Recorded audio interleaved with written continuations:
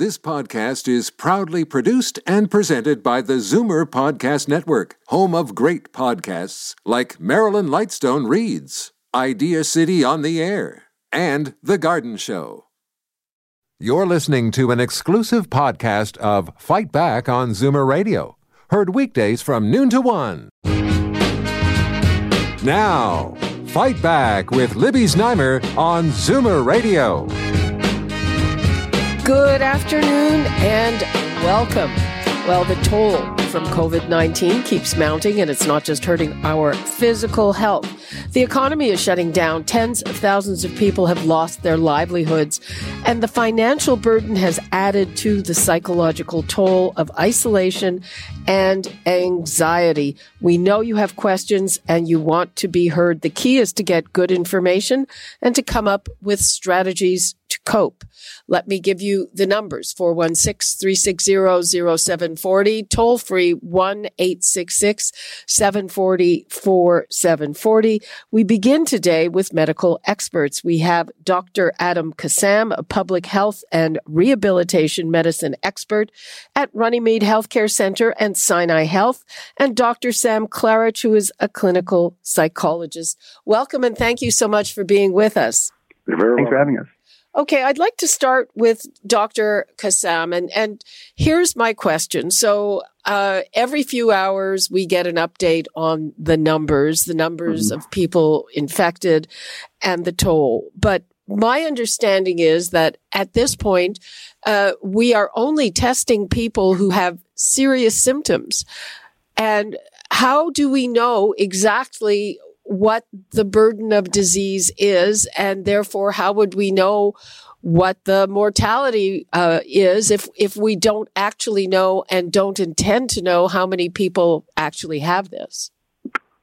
Well, that's a really good question, Libby, and I think that you kind of hit the nail on the head. We actually probably don't know the real number. I think that we know probably that cases that we're testing far underscore, or I guess are undernumbered compared to, let's say, the general community spread that we are definitely seeing across the province, both in Ottawa, Toronto, and other sectors. And so, there's no good answer of what the actual real number is. And until we start scaling up the number of tests that we're doing on a broad level, I think that we're still a little bit shooting in the dark.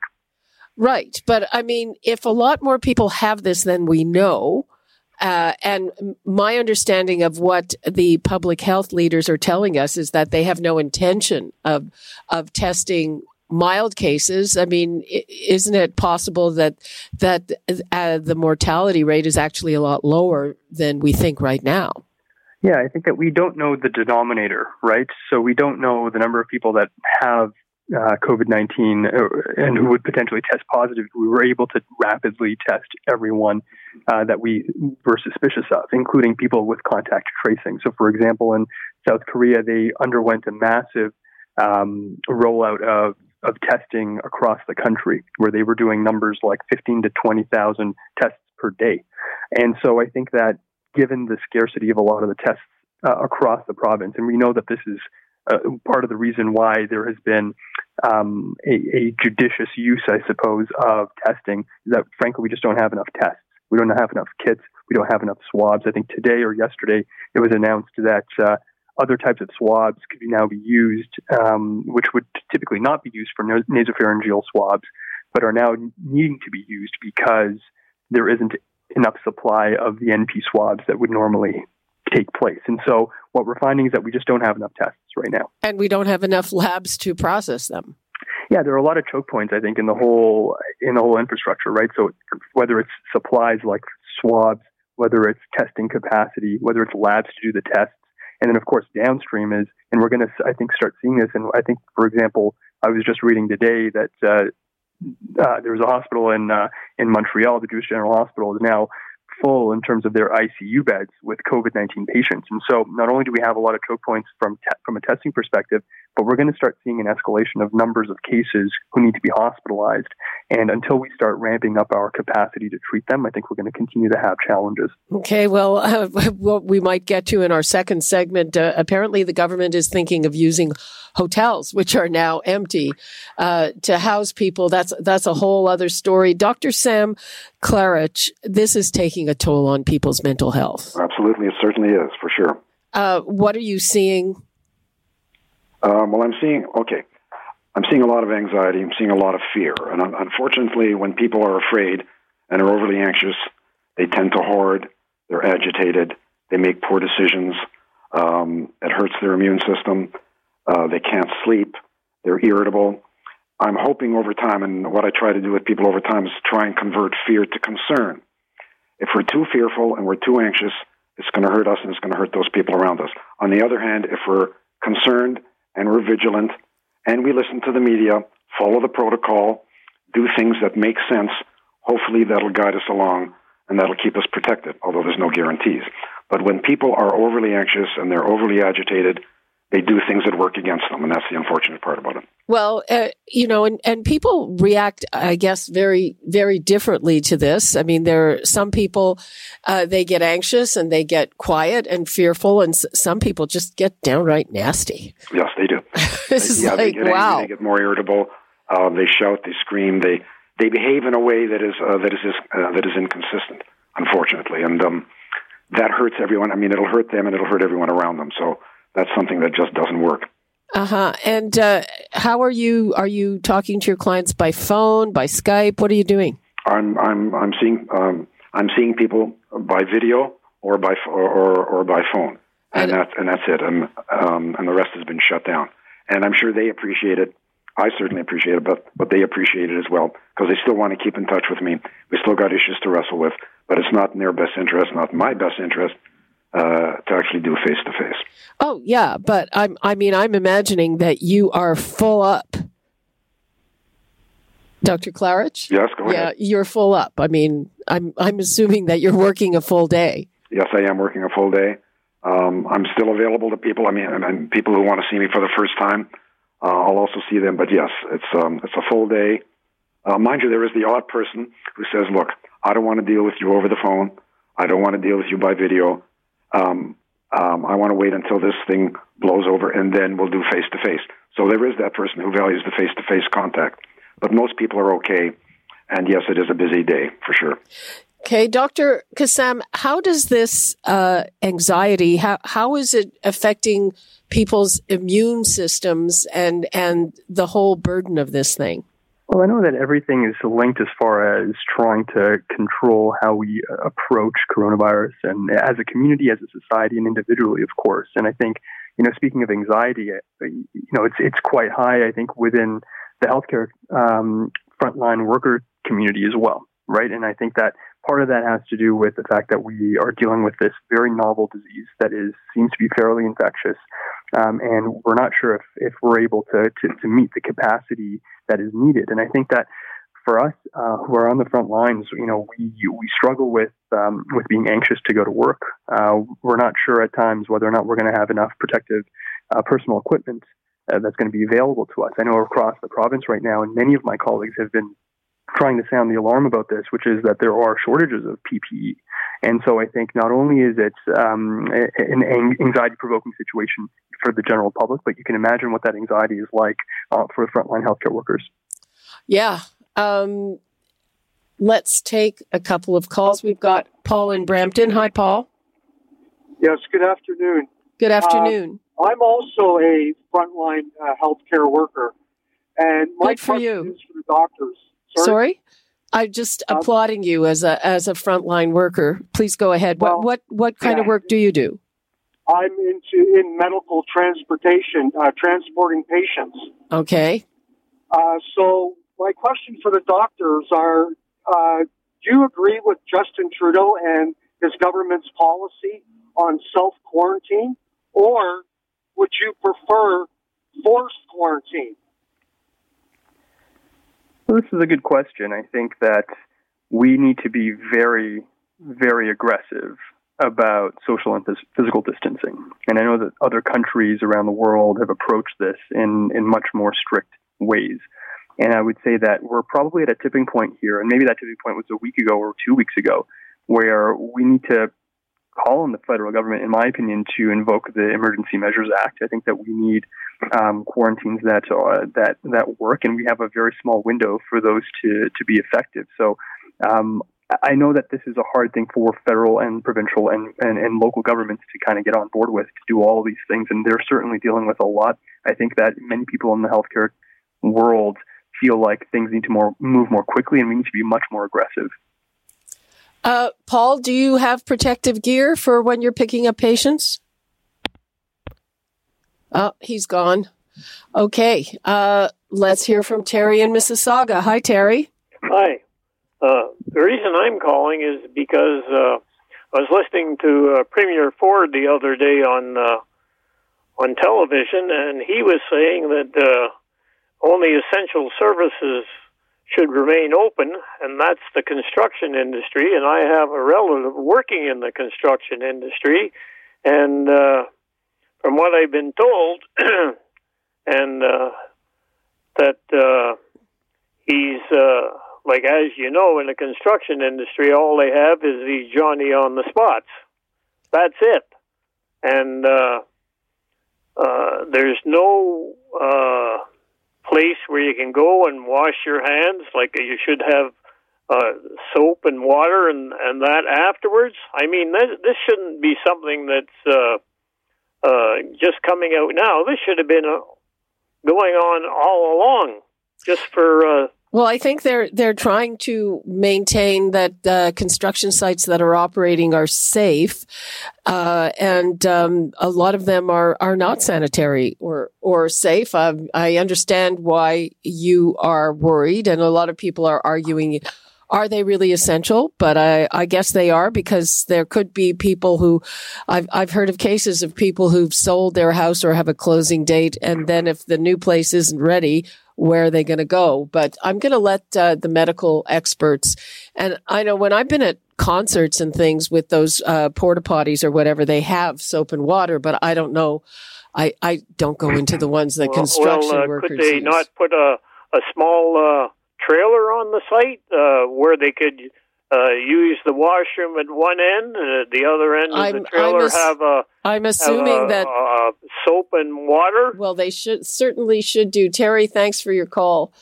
Dr. Kassam, do you have anything to say about whether some sites are unsafe or not?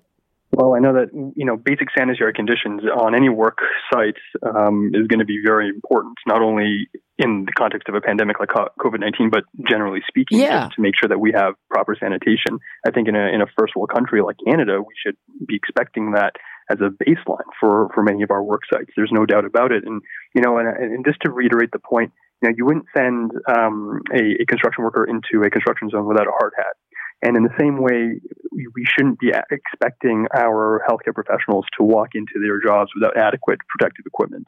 And so I think that, and I know I'm harping on this, but right now we are seeing this around the world. We're seeing it in the UK with shortages of protective equipment for physicians and nurses and other frontline healthcare workers. We're seeing it in places like Italy and Spain, of course, and we're seeing it closer to home. We're seeing it here down the street, in the GTA. And so we understand that, again, these shortages that we're seeing on the ground perhaps sometimes don't reconcile with what the messages from the up top are being told to us. And so what I want to reiterate again is that, number one, if you have PPE, which are masks and other gowns and gloves, there are drives across the province and certainly across the GTA to give them to hospitals that need it.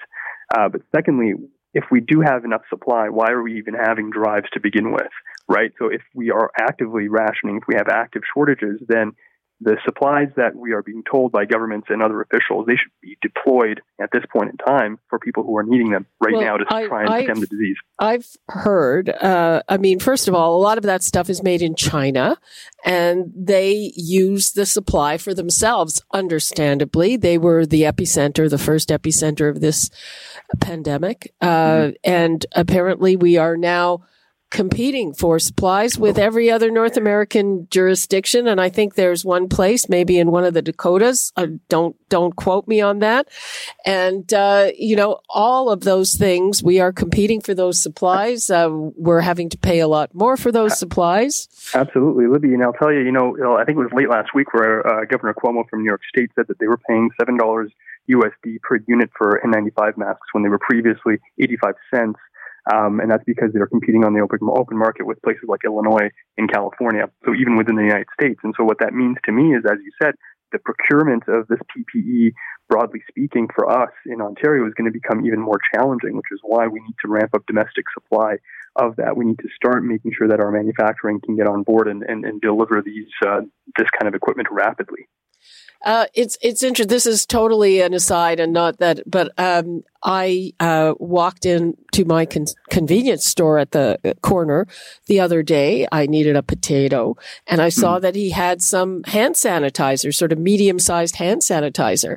Then I looked at the price, $15.99, and he said a week ago I charged $5.99 for this, but my price has gone up 300%. Right. I mean. Right. The knock-on effects are large.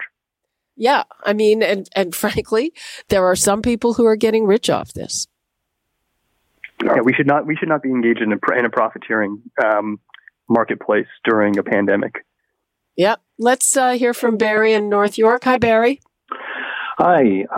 Couple of things. I want to commend some of the radio announcers that are working from home at AM 740. I think that's wonderful. Okay. I hope other radio stations are doing that.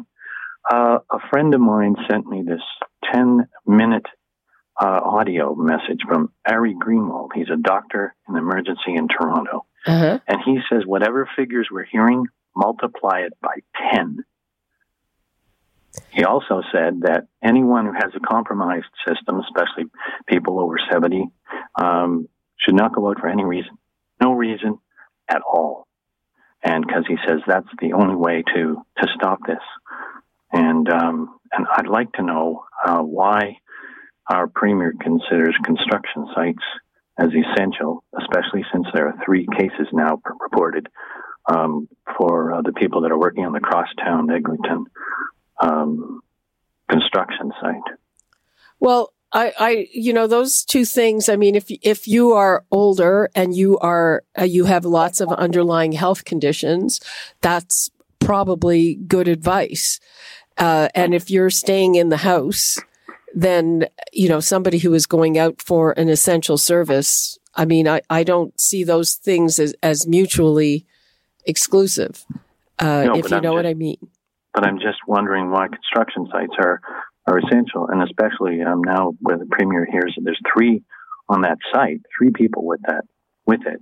Maybe he might think twice about shutting down construction sites. Well, we've shut down a lot of things, and it's in the community now. Dr. Kassam, do you want to weigh in on that? Thanks for your call, Barry.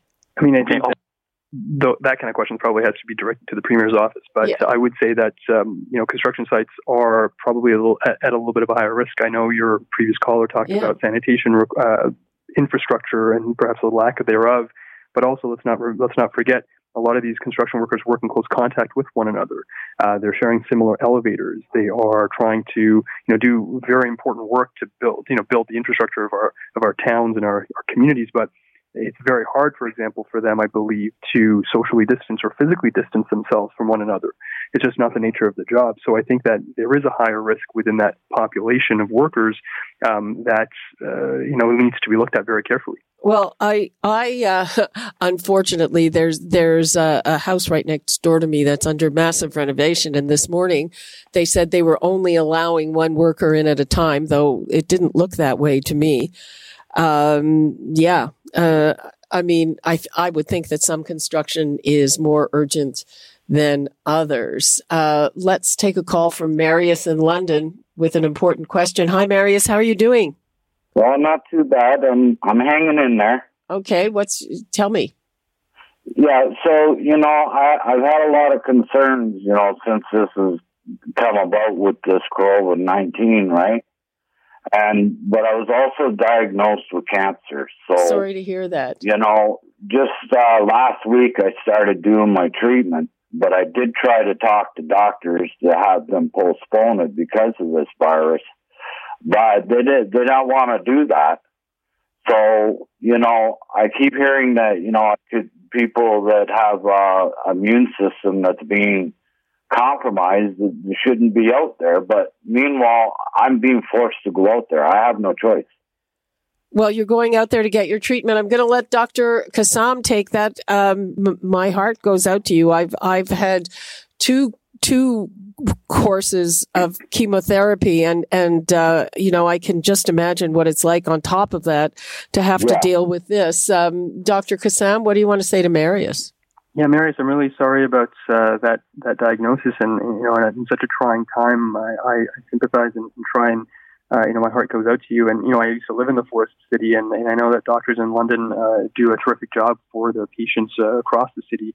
I would say that for you specifically, you should be liaising and communicating with your doctors and taking their advice. They I'm sure are doing things in your best interest. I know that a lot of physicians have now moved to trying to communicate with their patients via telephone or through the Ontario Telemedicine Network, so virtual care.